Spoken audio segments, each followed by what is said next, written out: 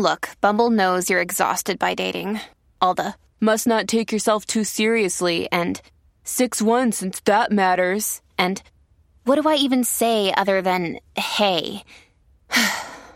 Well, that's why they're introducing an all-new Bumble with exciting features to make compatibility easier, starting the chat better, and dating safer.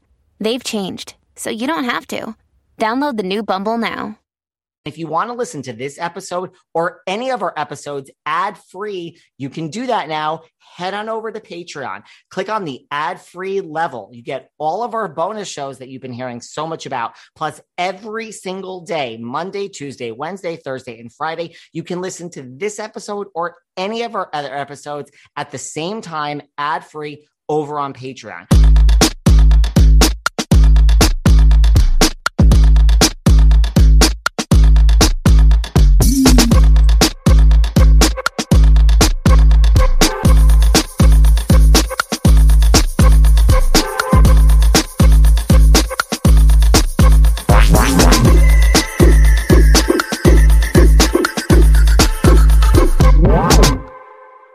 Hey everyone, this is David. Welcome back behind the velvet rope. Let's just get right into it because we are welcoming back the one and only Miss Judy Gold. Hello, David Yontif. Good Yontif. Hey now. God, hey. I am funny. And no one says that to you, right? No one ever says that. No, not in New York, Judy. I mean, come on. Yeah, I know. People don't know what that means. Yontif, by the way, means holiday. So you say good like if it's Rosh Hashanah or any other Jew, Yom Kippur. Well, you don't say good Yom. Well, yeah. But any Jewish holiday, that's how the Jews say it to each other. They say good Yom Tov. And do you know that my father has two brothers. One of them changed his last name way back in the day to Holiday. So I have a whole group of my family that's named Holiday. And I used to want to do that when I was young. I mean, David Holiday, especially that's good. It's the ship has sailed now. I mean, back in the day, my parents were like, this is when you used to listen to your parents, when you were young. They're like, there's 0% chance that that's happening. I mean, now I would just be like, F you and do what I want, but the ship has sailed and that's not happening. Wow. But there you go. How did they pick Holiday? I think because of Yontif, and they're like, it was like, Oh, right. That's right. Oh, oh my God. Can you believe I didn't fucking get it? I'm like, You're the one that brought it up. I'm like, my God. I was like, Holiday. And then I thought, I know someone with the last name Holiday. And now I see the etymology of the, okay. I guess they thought, like my uncle thought when he was getting into business, isn't this a great sentiment that back in the day he thought, this is too Jewish, Yontif, let me change it to Holiday. Mind you, he's a lawyer in finance in New York City, so I don't know why you can't just let your Jew flag fly. No, but I had older parents. Father was born in 1916, and my mother was born in 1922. And rest in peace, both of them, but a lot of anti-Semitism. And especially my mother, her first job, my aunt, who's still alive, college, she had really great grades, and her best friend also had really, they were both equally like 1 and 2 in their class. And they did not take they didn't even let her apply. So I have all these family stories because they lived in New York. So, there was so much anti-Semitism here in New York City. And it's getting worse and worse and worse. Thank God these people are not alive anymore. Except Diane is, thank God. But yeah. Thank God. Well, on that note, the last time you were here was like in 2020. You had fled New York. You were in P-Town. Yes. Your book just came out. Yes, I Can Say That, which talked about cancel culture and what we can say. We were in the height of the pandemic. And now your book, Yes, I Can Say That, has been turned into a one-woman show, which will be premiering on March. It's in previews March 4th at the 59th Street Theater. And then it starts on March 21st, and then it lasts until April 16th. How did this book become a stand-up one-woman show? Well, it's not stand-up, I have to say. It is So the book became a show because Primary Stages, which is this nonprofit, amazing theater company, they have put up so many brilliant shows. I have been teaching there for over 10 years, solo performance. I teach people how to write one person shows, like where the story is. And, I've been doing this for so long, and they came to me and like, we would like to do something with you. Now, this is my third one person show. So, first one was 25 Questions for a Jewish Mother, which was about, I interviewed Jewish mothers all over the country. And then we redid it in 2019 at the Cherry Lane Theater because something happened. They had the theater, and this show got canceled, some like business crap. At the last minute, they were like, "Do you have anything?" And I was like, "Yes, I'd love to redo this show." And it was amazing. So they said, "Let's do another one." So the first one was that. The second one was The Judy Show: My Life as a Sitcom, which was about my addiction to sitcoms growing up and how I really thought I was going to be on a sitcom when I got older. Anyway, so I had just written this book, and I said I'd like to do a show about cancel culture. And I was thinking about who, the director is so important. And I always have worked with directors who were completely different, who had completely different backgrounds than me, because they're going to bring something, they're going to see, can I curse on this? Yeah. They're going to see shit that I'm not going to see. They're going to, I'm going to say something, they're not going to get it, or they're going to say people, whatever. It's just, so I have been friends with BD Wong since we were on All American Girl, the sitcom with Margaret Cho in 94, 95? Yeah. I think so. And he's really into directing now. He really wants to get into directing, and he's such a theater person, and he totally gets me in a way, like in a deep, deep way. And I was like, BD, would you direct? And he was like, absolutely. And it's been such an amazing collaboration. My friend Eddie Sarfati Gay is writing it with me, and it's amazing, and it's such an important topic. So it's not stand-up. So what can people expect that are going to come see this or listen to this and come buy tickets? It really is. I mean, if you read the book, there's so much history in the book of how we got here. I think it is maybe a sort of, in a way, a comedy intervention about, let's stop taking ourselves so fucking seriously, because honestly, silencing comedians, and it is about free speech, but it is from the perspective of a comedian. Silencing the people who tell the truth, who are just trying to make you laugh. They're just trying to make you, that's the end of free speech. We should be scared. So I hope people will leave there with the, oh my God, we got to stop this shit, because it's a danger to our survival, I think, as humans. I completely agree. Like, where do you think we are? Because, like, to me, it's like twofold, right? It's like, before we get to canceling someone, you have to start with like the fact that everyone is so offended by every sentence. Well, yeah, right. That's the first layer. It's like, oh, that hurt my feelings. Well, too fucking bad. Then change the channel, or leave, or turn to another station on the radio. Like, no, it's not about, that's the thing. It's not about you. No comedian was thinking about your childhood trauma when they wrote their material. And the world is not a safe place. You're from my generation. I got fucking abused growing up. Like, every day, Bigfoot, Sasquatch, Bigfoot, Orca, blah, blah, like all day, every day. I've been humiliated. And you know what? It wasn't fun, but it made me who I am today. And I had to deal with it. idea that everyone gets a fucking trophy. Like, that's not the way the world works. That's not how it is. People are better than you at things. You know, people are better looking than you. People are more gifted than you. Deal with it. Find your place and stop blaming everyone else for your fucking issues. And the intent, that's the thing. Like, a comedian, like, you can take a joke one way, but if the comedian was telling the joke and you take out their intent, that's the end of the joke. Because, you murder someone, you go on trial for homicide, your sentence is determined by your intent. What were you thinking?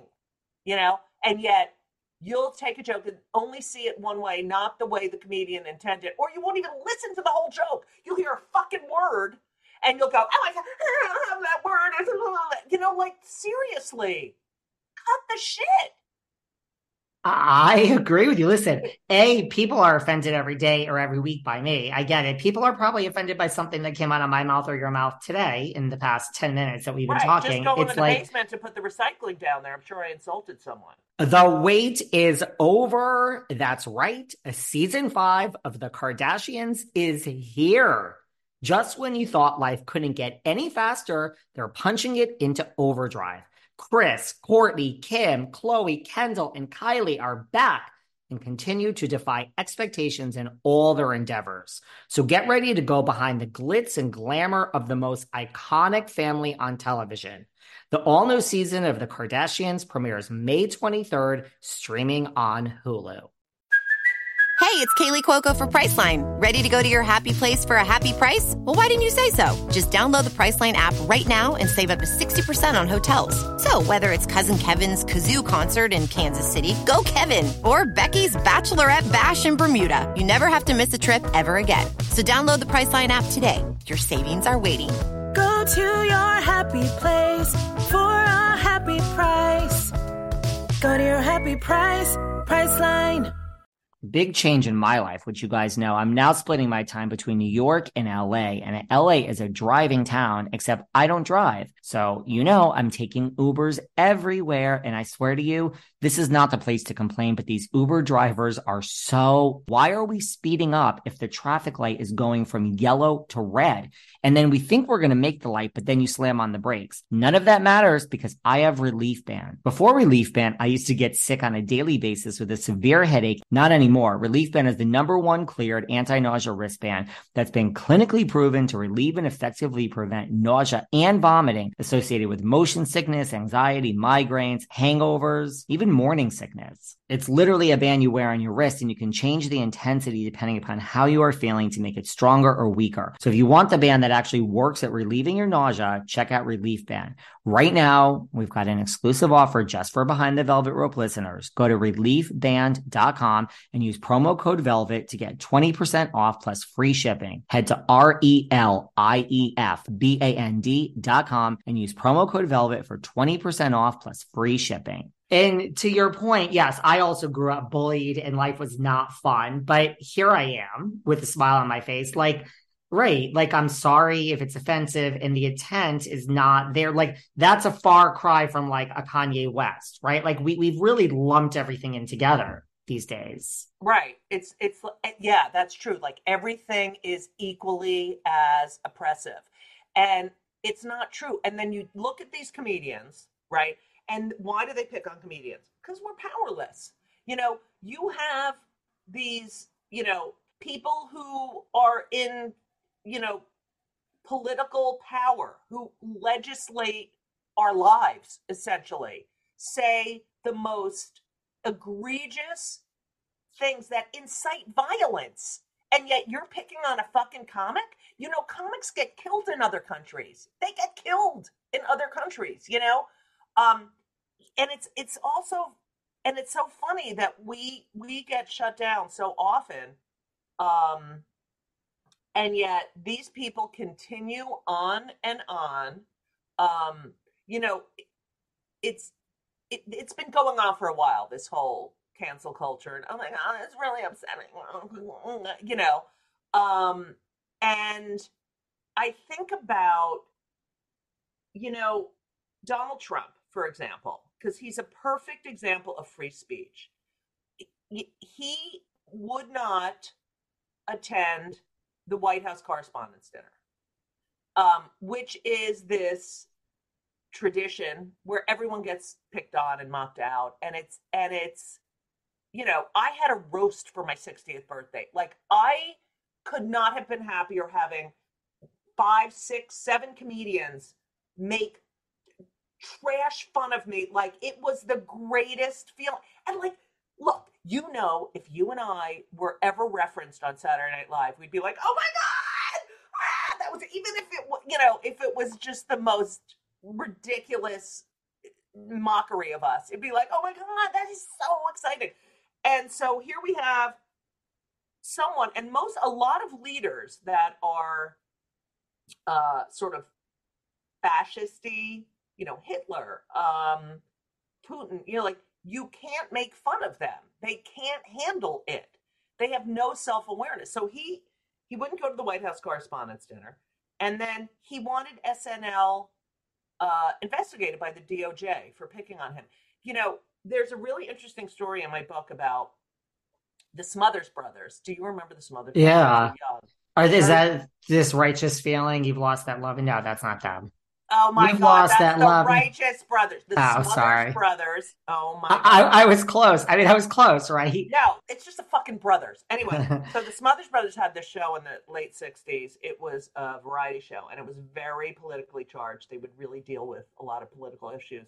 And they were really pouncing on President Johnson, who was the president at the time. And his daughters loved the show. And they were essentially fired because they had Pete Seeger on, and they broke all these stupid rules. And Johnson had called the head of CBS and was like, can you ask them to kind of lay off a little? I mean, like, it's just, and they're like, all right, we'll try. And they said, we'll lay off a little bit if we can have Pete Seeger on.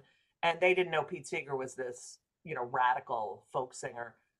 And then they got fired. But what happened after they got fired and were canceled off the air, Johnson wrote them a letter saying, listen, it wasn't always fun for me, but this is America, and this is part of my job. And I have to say, this is what I love about our country.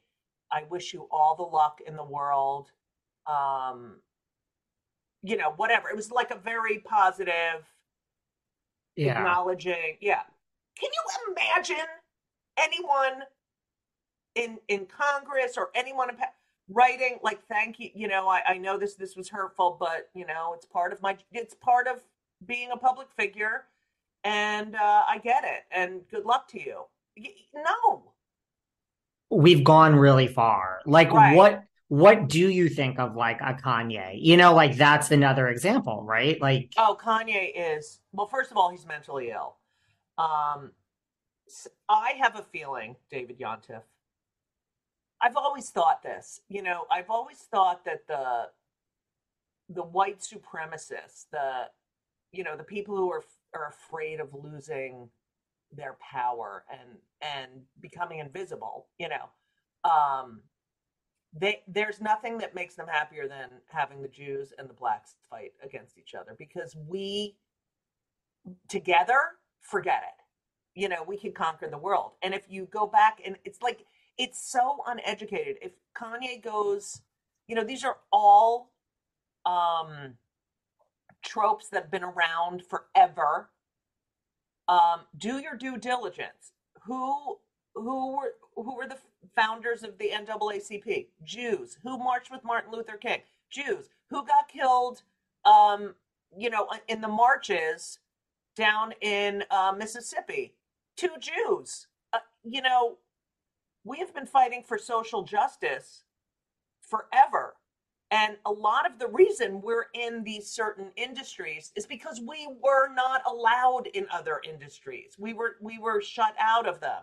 So banking, or, the things that we were allowed to engage in and excel at, people think, we're all wealthy. I can tell you not true. I have one bathroom. And I mean, I'm happy I have a bathroom, but with two fucking large, gigantic sons. But Kanye is dangerous because he has, we have this, it's all social media.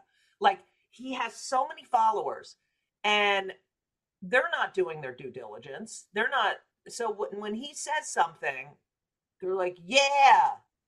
And, I think about some of the shit he said, and it's like, yeah, there's a lot of Jews in Hollywood. We started Hollywood because we had no other fucking inroads to, to certain industries. We were banned from that.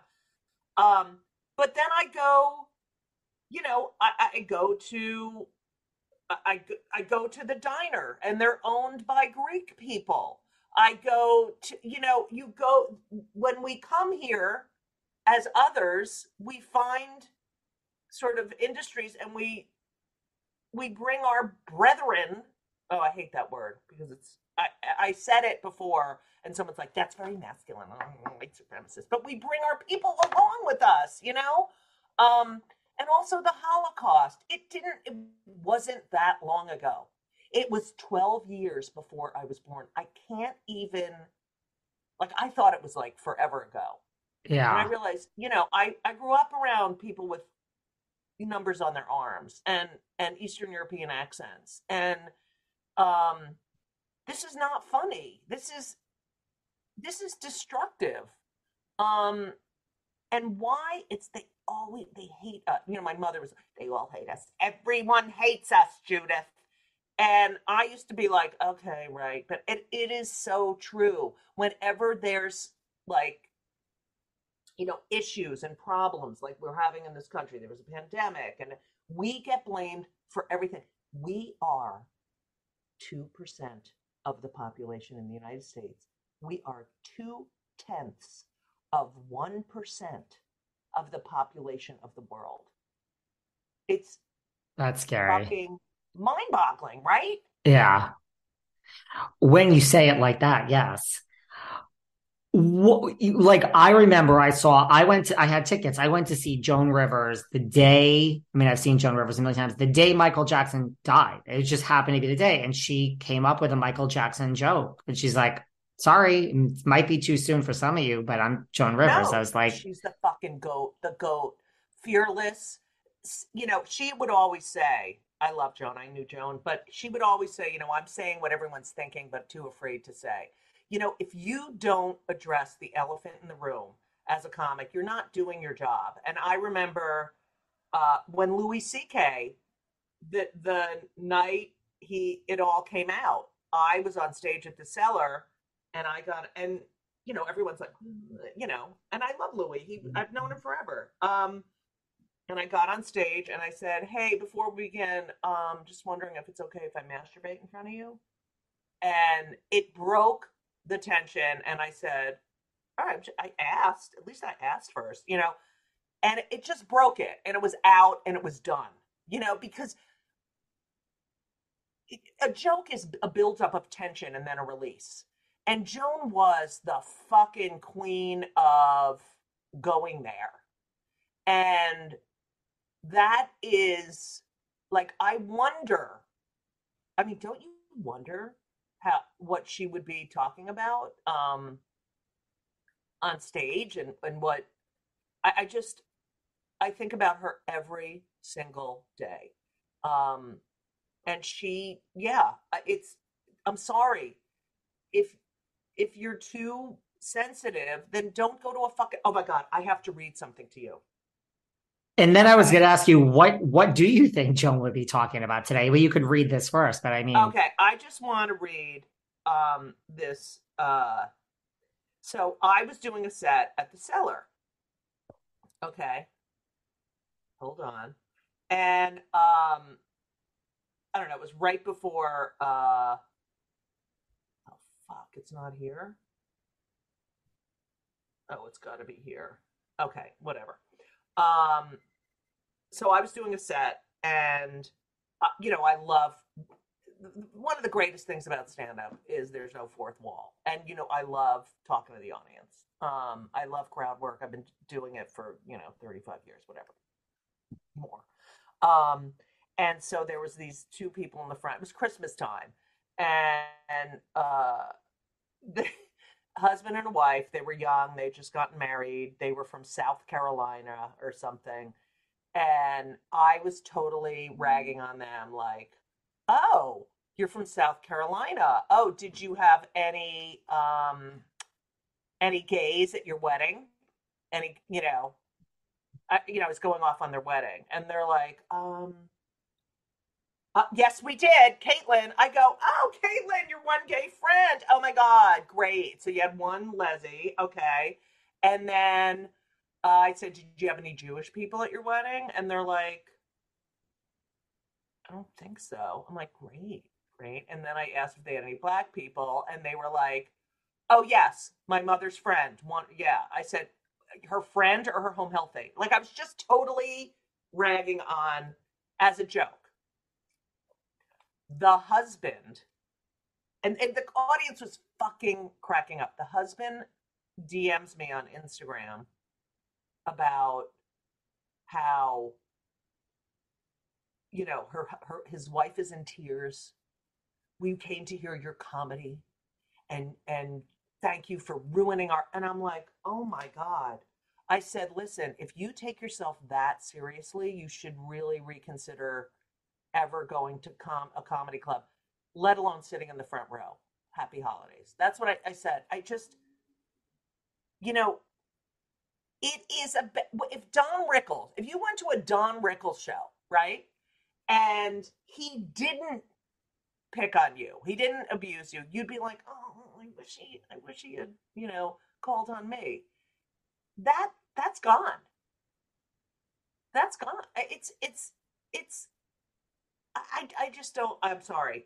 I know. I was going to say when I come see you and sit in the front row, feel free to, like you said, if someone wants to roast me on my 60th birthday, if Saturday Night Live wants to name check me as the most pathetic person that's ever existed, like by all means, please bring it on. Humility, truth.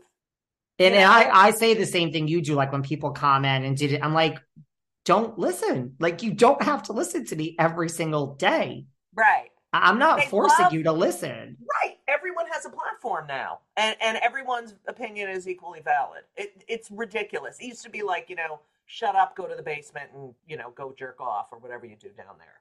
And now it's, shut up, go to the basement, go on the internet and find, 50,000 people who agree with you. And, like a Yelp review. One Yelp review will ruin a business. One bad, like, oh, I didn't like the waitress, she was a bitch, so I'm gonna, or server, I'm sorry. She was a bitch, so I'm gonna go and write a review, and I have this many followers, I'm gonna shut this place. No.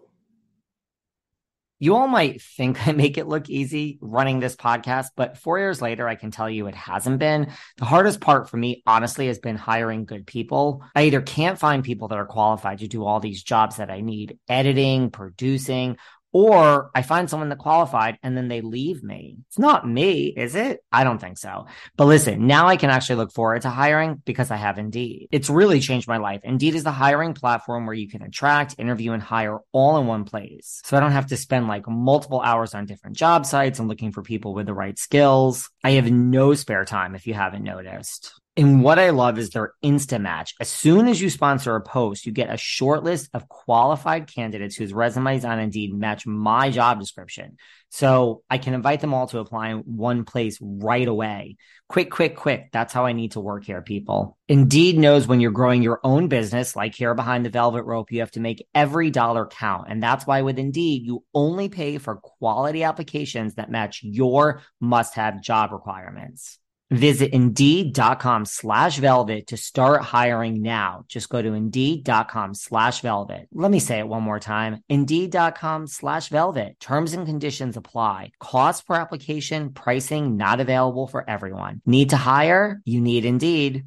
Yeah, I agree. And I'm always like, you're going to be offended by me again probably soon. So, I mean, just cut your losses now. Right.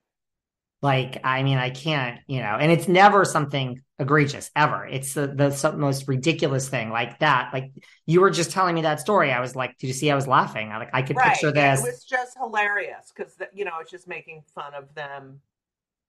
It is being hilarious. in this New York, I go, it's whatever. What do you think Joan Rivers would be talking about today on stage? It's interesting because that's such a good question because I'm friends with her niece, who's just brilliant, Caroline. And so I wondered because she was such good friends with Donald Trump and she really, he really catapulted her, she reinvented herself on his show. And, if you look at old interviews, she really was very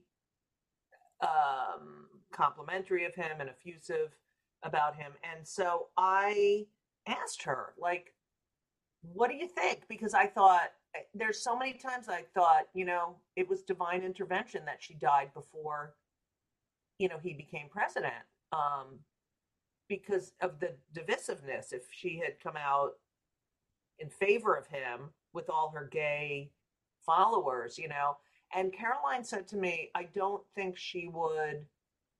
I think the putting kids in cages things would have really sent her over the edge. She wouldn't have liked his policy. So I definitely think she'd definitely be talking about Harry and Meghan. She'd definitely be talking about Alec Baldwin and George Santos and, but I think it would have been really hard for her to navigate, the politics of this. And because he would have come after her, I absolutely, like he came after so many comics. No talent, no blah, blah, no one want, So I think her take on popular culture was, look, remember people used to get so upset when she made fun of, Elizabeth Taylor. Yeah. And she called a mutual friend of theirs and was like, is it bothering you? Is she okay? And Elizabeth was like, I don't give a shit. Now that happened. No one knows that happened. And it's like, so why is it bothering you if it doesn't bother Elizabeth Taylor? The only time Joan ever took a joke out of her act was Willie Nelson's daughter was like 11 or 12 and wrote to her and said, listen, I'm getting, teased about this joke about him having some pot joke. And she took it out of her act. Wow. But, seriously, you like this idea of like, all right, so we're talking about not doing jokes because it's going to offend people.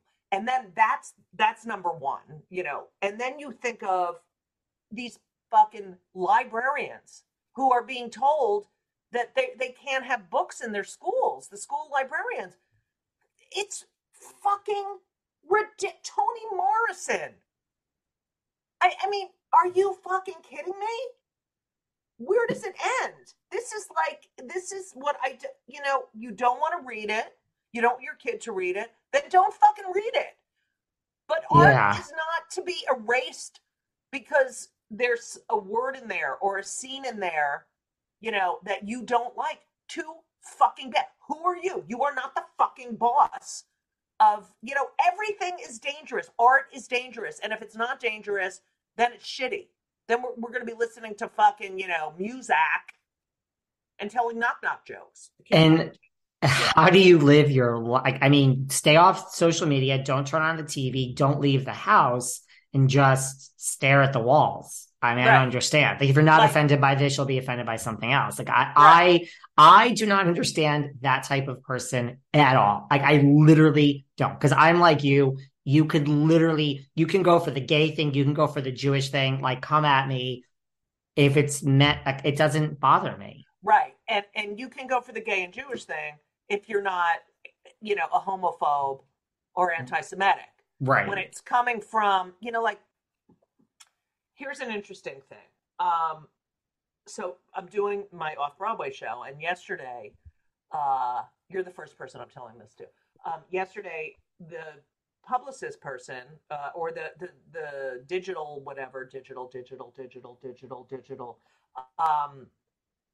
media person was like, listen, we want to do a post because it really is it's about stand-up, the show, and it's about,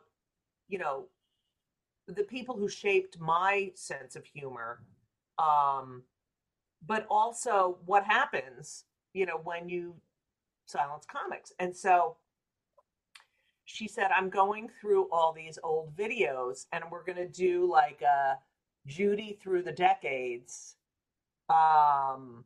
sort of digital post. And so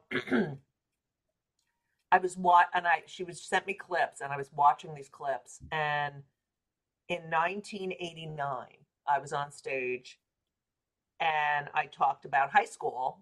I must have been like 26, 27. And I'm talking about high school, and I say I was in the band. I was a band fag. And I say band fag on stage in 1989, which would, right, someone could go post that now and be like, Judy said band fag. We evolve. There are certain every comic can go back 5 years and say, can't do that joke anymore. And that's fine. But you can't go back 40, 30, 20 years and start vilifying people, for things they said. It is wrong. Like, as a gay, all we do, we've dealt with homophobia. I went through the fucking AIDS crisis, and all you want are these people to evolve and be like, you know what? I said horrible things, and I've since, come to terms with the fact that my kid is gay, and I'm so sorry, and blah, blah, blah, and I support him or her, or they, them, or whatever. And then, someone else, and they've done it. They've, and yet they'll get called, but 10 years ago you said blank. It's like, we're here to fucking make you evolve. And then when you do, we bring out, it's like being in a fucking bad relationship with someone who brings up old shit all the time. It's really, it's a waste of fucking time. It is a waste of time. Like, you look at for instance, like Chris Harrison from The Bachelor was canceled. I mean, he got $25 million on exit. Ellen, I guess, was canceled. I mean, Ellen seems fine. Like, so like these people are canceled, but then what? It is a waste of time because Ellen is fine. She's gonna be fine. She has a lot of cash. And that was, I don't think she was. Ellen was canceled in the 90s. That show was canceled because she came out. But she, she did well afterwards. But yeah, it was like, I remember, it's funny, I came out on stage in 96, because my first son was born. I was like, like, if I don't talk about being a gay parent, right? What kind of message is that to my kid? That, this is a secret, we don't talk about. And I had to. And the effect it had on other people was really amazing, because people would come up to me and thank me after the show, or tell me, oh my God, my daughter or my son is gay or whatever. But the effect of the audience was really interesting, because I had been working the mainstream clubs. I was a mainstream comic. I wasn't, you think about, Frank Maya, Leah Delaria, my best friend Bob Smith, who passed away of ALS, Suzanne Westenhofer, Kate Clinton, Robin Tyler. There was all these people who had been out and really working those sort of venues, because they were not welcome, or on a specific night, perhaps. And I had been this mainstream comic who came out in the mainstream clubs. And there was a palpable shift in the audience when it was before social media, when they would come see me because they knew me from, HBO or whatever. And I would get into, I have kids, I have a kid, and then it became 2 kids, but, and I would talk about, and you could hear like, oh, wait, what? And then after they laughed, because I have the same fucking problems as them with an added, who's the real mother bullshit. They realized we're just, our families are the same as your families, and it definitely had such an impact. It was hard for me, in the beginning, because I was like, hey, I'm the same person, you're not going to laugh now. All of a sudden you find something out about me and you're not gonna, like, it's on you. You have to put it on them, but when I have young gay kids come up to me and say, I lived in the middle of nowhere and I put on Comedy Central and there's this big loud woman lesbian screaming about her family, I was like, wow, and that really is just the most, it's my heart just, it makes it all worth it. But there was a, I didn't get as much after I came out. It definitely shifted my career. It did? Like, you felt it hurt your career in the beginning or in general? I was on a fucking roll. Like, you can't believe. Then I came back to New York because we had Henry, and I worked at the Rosie O'Donnell show. I was writing and producing, which was just great 2 years. But I did this thing with Alan King, and he said to me, you need to perform. You can't write. I wrote for Ed Sullivan. You need to do what you do. And so, and I did. I left after 2 years, but I had a great time and I learned so much. But it definitely shifted. And I was told by management, don't talk about the gay stuff, but more than the gay stuff, it was, can you straighten your hair? Can you dye it blonde and, maybe just unjew it up a little? And if you look at my headshots from the late 90s, you'll see like I look like a fucking newscaster. And then I did my, off-Broadway show, 25 Questions for a Jewish Mother. It's like, don't fucking tell me how I'm supposed to present. Like, no. N-O. So that ended that. But it definitely it shifted. For sure. Did you ever regret coming out, like, in the beginning? Like, oh, it hurt my career? No. You're shaking your head. Never. Nope. N-O. I absolutely not.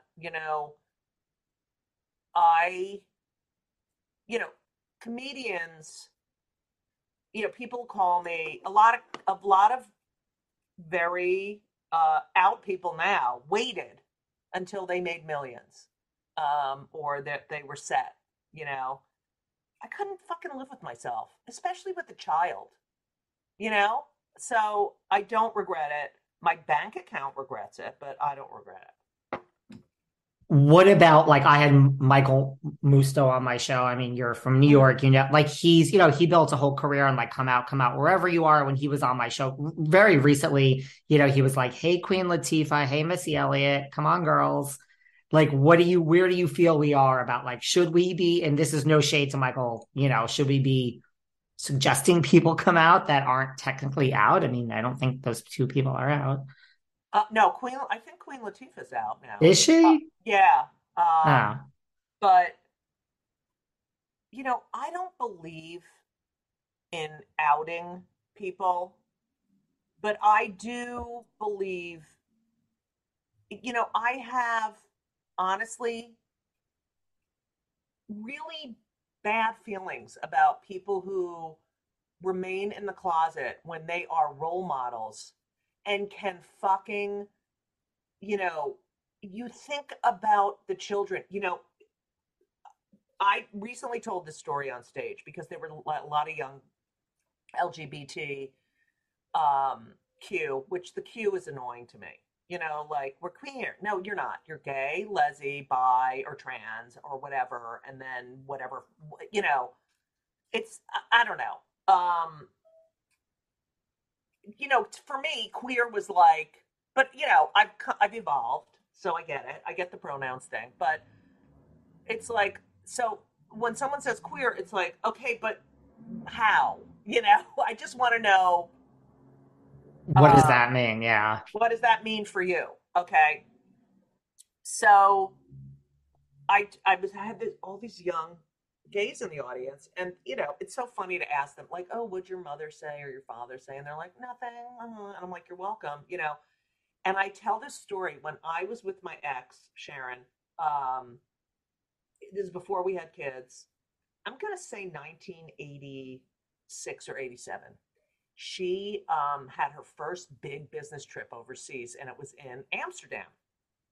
And she went with a colleague who was married to a man, and we went to Amsterdam and stayed in this magnificent hotel that the company was putting up, and she had some conference or whatever. And I was not allowed, I could not be seen with her at all. Meanwhile, the colleague who was married, you know, the husband was like, welcome at whatever. Oh, is your husband going to come? But I couldn't even walk into the hotel with her. I would have to leave, or we'd have to, you know, walk around the corner, and then she'd go in case someone at night was in the lobby, and then I'd walk in, you know, 10 minutes. It was because she would have gotten fired. And so I used to go in the lobby in the morning. I would go out with the husband, and we'd go like to museums and get stoned and stuff like that. And so I'd see her in the lobby sometimes in the morning, and I'd go, hi, oh, are you American? And she'd be like, get away from me! You know, like, but that's how we lived our lives. Yeah. In hiding. And then we moved to another hotel when the thing was over, so we could, you know, go be ourselves. But this is the way people lived. Yeah. What was it like working at the Rosie O'Donnell show? Because I had Anne Heche on this podcast, like literally, I think like last year, and she told me a story of like when she was there. This is like after the whole Ellen thing, like backstage, they said to her, like, do not even talk about it, about yourself. Like basically, like they said, like, you can't even bring up the word gay because like Rosie wasn't out at that time. Like not even to ask Rosie, just about yourself. Like you can't even like, you know, like there might be like a little something between you that, you know, middle America might pick up on. Like she couldn't even like bring it up. And I was like, wow. Wow. I didn't know that. That's crazy. You know, here's what was great about working at the Rosie show. It was a bunch of theater nerds and gay people, and all putting on this fucking phenomenal, groundbreaking 10 a.m. in the morning, can't miss television. You know, like, what's it called? I forgot what they Destination TV. I don't know what the fuck. Anyway. And so, of course, everyone was out. But it's funny because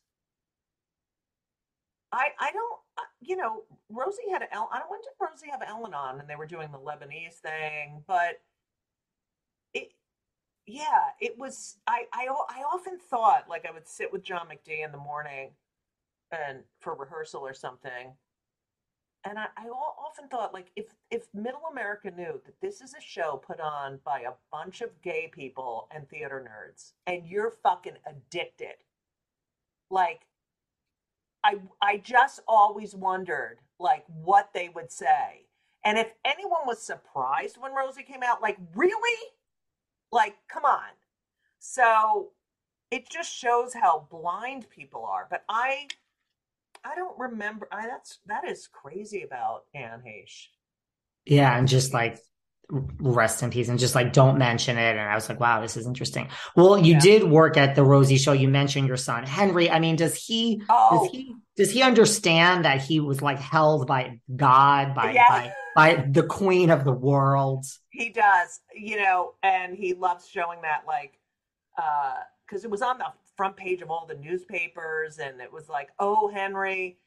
And so Madonna came, they thought it was going to be Lourdes, like it was her first TV appearance since Lourdes was born, and everyone thought she was bringing Lourdes. And when they asked if we could use Henry as a prop, I talked to Sharon, and she was like, sure. And this is before 9/11. So she gets to 30 Rock. I'm already there because we had to be there at like 7 a.m.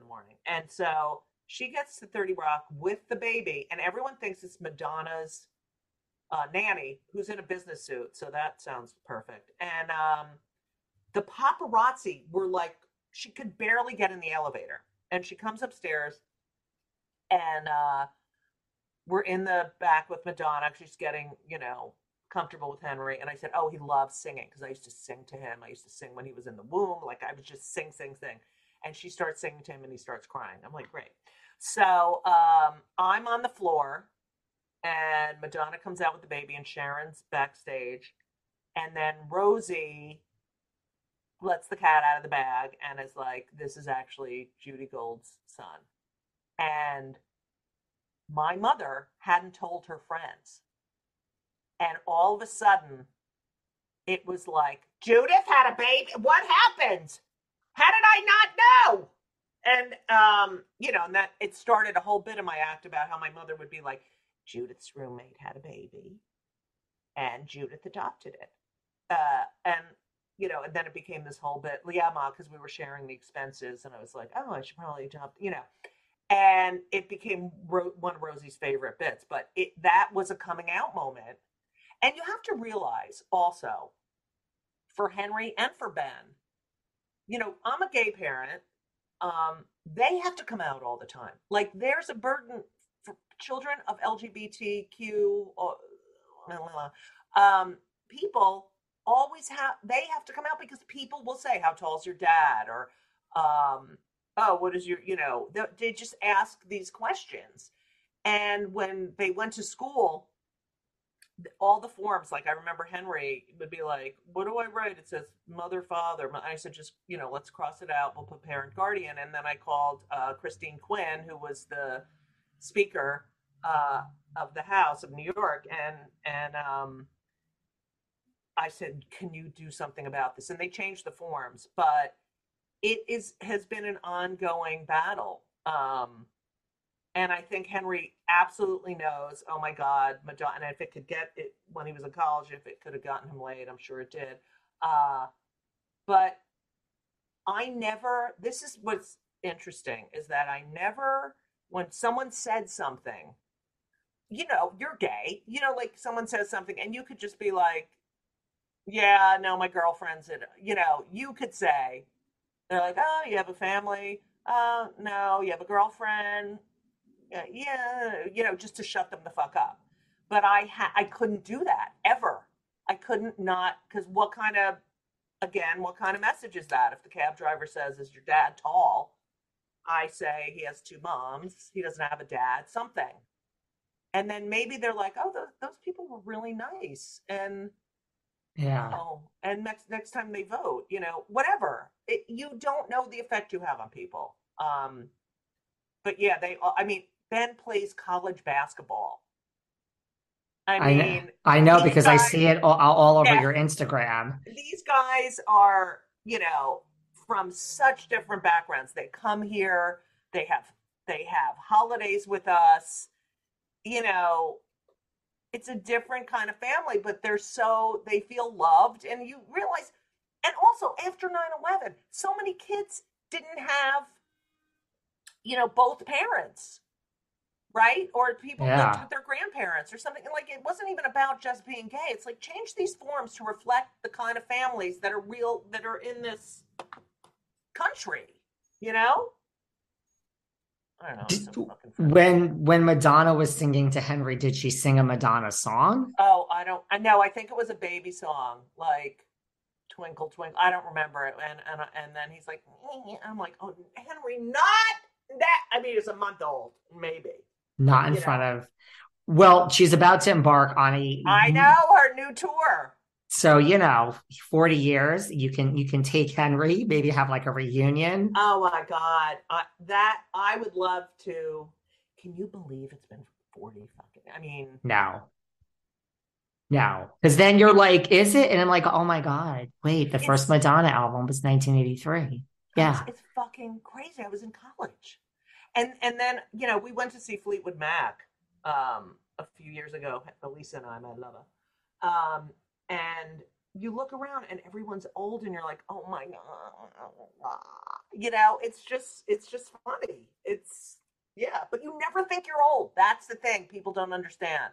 You're 60, you think you're 25, and then you look in the mirror and you're like, fuck. But other than that, when you're not looking in the mirror, you're like, oh, yeah, I can go to that bar. You feel young, right? Yeah, I always feel young. Although I think that's good because I don't think that's necessarily everyone. Like, don't you know the type that's like, oh, this, and like you're literally 62 and you're acting like you're 99 million years old. Yeah. Like that will never be that's me. A choice. Yes, absolutely. Maybe it's because we live in New York and we're like on the go and, Oh, please. There's plenty of like 60-something-year-olds who are like,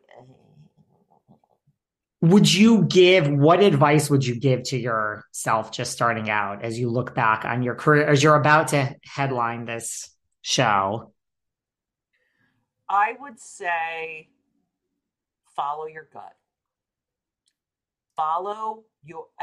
My gut has never been wrong. And there have been times where I have been like, oh, but wishy-washy. And don't ever let anyone tell you what you can and cannot say on stage. Like, that's your time. Adrian Tolsch, rest in peace, was this fantastic comedian who was the MC on Monday nights at Catch Rising Star when I had first started, and she would bring in all the new talent. And she once said to me, just remember when you're on stage, that's your time. You were granted, 15 minutes, whatever. You do with what you want with that time. You earned that. And I often think that when people are like, can you not say anything, and can you not mention it? I'm just like, don't hire me. Don't ask me to be someone I'm not, because you're uncomfortable unless you're paying me a lot. Right. Then, yeah. Hey, available for hire, everybody. Yeah. As we wrap up too, I just want to ask you, like, what are your guilty pleasures? Like, I am taking it, like, we have a lot of like reality TV fans that are listening, Kardashians, Housewives. I can't picture you sitting home and watching any of this. No. Are you into, and like, do you have, I thought maybe you did. Yeah, I really hate it. It drives me crazy because I also know that it's all fake. I did reality TV. We did Wife Swap. We were the first gay couple on Wife Swap. It's just all, what am I guilty? I don't know if I ever like, do you get into any of like like Ryan Murphy, like who's done so much for the like Dahmer was great. Oh my God, it was so good. Niecy Nash is winning like everything. Oh, I know. She's fucking great. She is so fucking talented. I have a friend who's not really in the media and doesn't know. And like, I was saying, she's like, wait, where was Niecy Nash in Dahmer? And she was like, what? I'm like, yes, sweetie. Oh, she was phenomenal. She was phenomenal. Yeah, he's amazing. He's really, and what he's done for the gay community. And like the media, right? Like that's a big step forward. Be in one of his shows. I'm like the only gay who's never been in his shows, but he's fucking genius. He is genius. You would be great in a Ryan Murphy. I would put it out there. Everyone, please. Ryan, I love you. American Horror Story. Yeah, he lives in Provincetown. Hi. I live in Provincetown. Hi. We have Sandy B. We have Sandra Bernhard is in the universe now. Yes. So let's just get you on there, Judy. I love you. My guilty pleasure. I mean, it's so bad. I watch a lot of tennis. Really? Yeah, I love tennis. And Elisa, my lover, loves I watch tennis and basketball, but she loves football. So I'm kind of learning to use sports to get my mind off of, you know what I mean? Yeah. This fucking shit of the world. Well, tennis is a good one. Martina Navratilova is on Real Housewives of Miami. I don't know if you're aware of this. Like, she's Really? on it. Her wife is one of the, so when the wife first got cast, of course, stunt casting, maybe Right. you're like, Martina will be on one scene. No. She's literally on the show. I'm like, what world is this she's literally on the show. She's not a housewife, but her wife is, and she's literally on it. She's in it. She speaks up. She's in it. I'm like, what is going on in this world? So there you go. That's great. Well, everyone needs to come and see. I'm going to be there. FYI, I will be there. March. You better 4th. be there. It starts previews March 4th. And if another person writes, we need tickets to March 4th. And I'm like, it's the first preview, you asshole. So don't tell me when you're coming. Okay. There's many other days because it opens on March 21st and it's all through April 16th. And you can just take the subway to work now or walk. Yeah, I know. Yeah, 59 East 59. We like that. I can ride my bike. Yeah. It's going to be great. I can't wait. The book was phenomenal. I can't wait to see this live. Oh, thank you. Dee Wong is great. So I'll share links with everyone and you'll have to come back on. I really appreciate this. I can't wait. All right. Thank you. See you later. All right. Good yon, Tiff. You too. Bye. Bye. Thanks for listening to yet another episode of Behind the Velvet Rope. Because without you listeners, I would just be a crazy person with voices in my head. And if you like what you hear, subscribe on Apple Podcasts under Behind the Velvet Rope. And when you're done subscribing, feel free to leave a 5-star write-up review because the write-up reviews actually count. We read each and every one of them. We post the best ones, and the reviews really help our shows keep going. And we really appreciate everything you guys say, especially the positive ones. And if you want to find us online, we're at Behind Velvet Rope on Instagram. We are at David Yontef on Instagram. We're Behind the Velvet Rope on Apple Podcasts. Or head on over to Patreon because you know what? There are just some things we can't talk about here. So for our bonus episodes, go to Patreon and type in Behind the Velvet Rope. And if you still aren't sick of me and you want more David, go to Cameo and book me on Cameo. And you can ask me anything there. I'll answer whatever you want. And I have a bargain basement price of $10. Thank you guys. See you soon.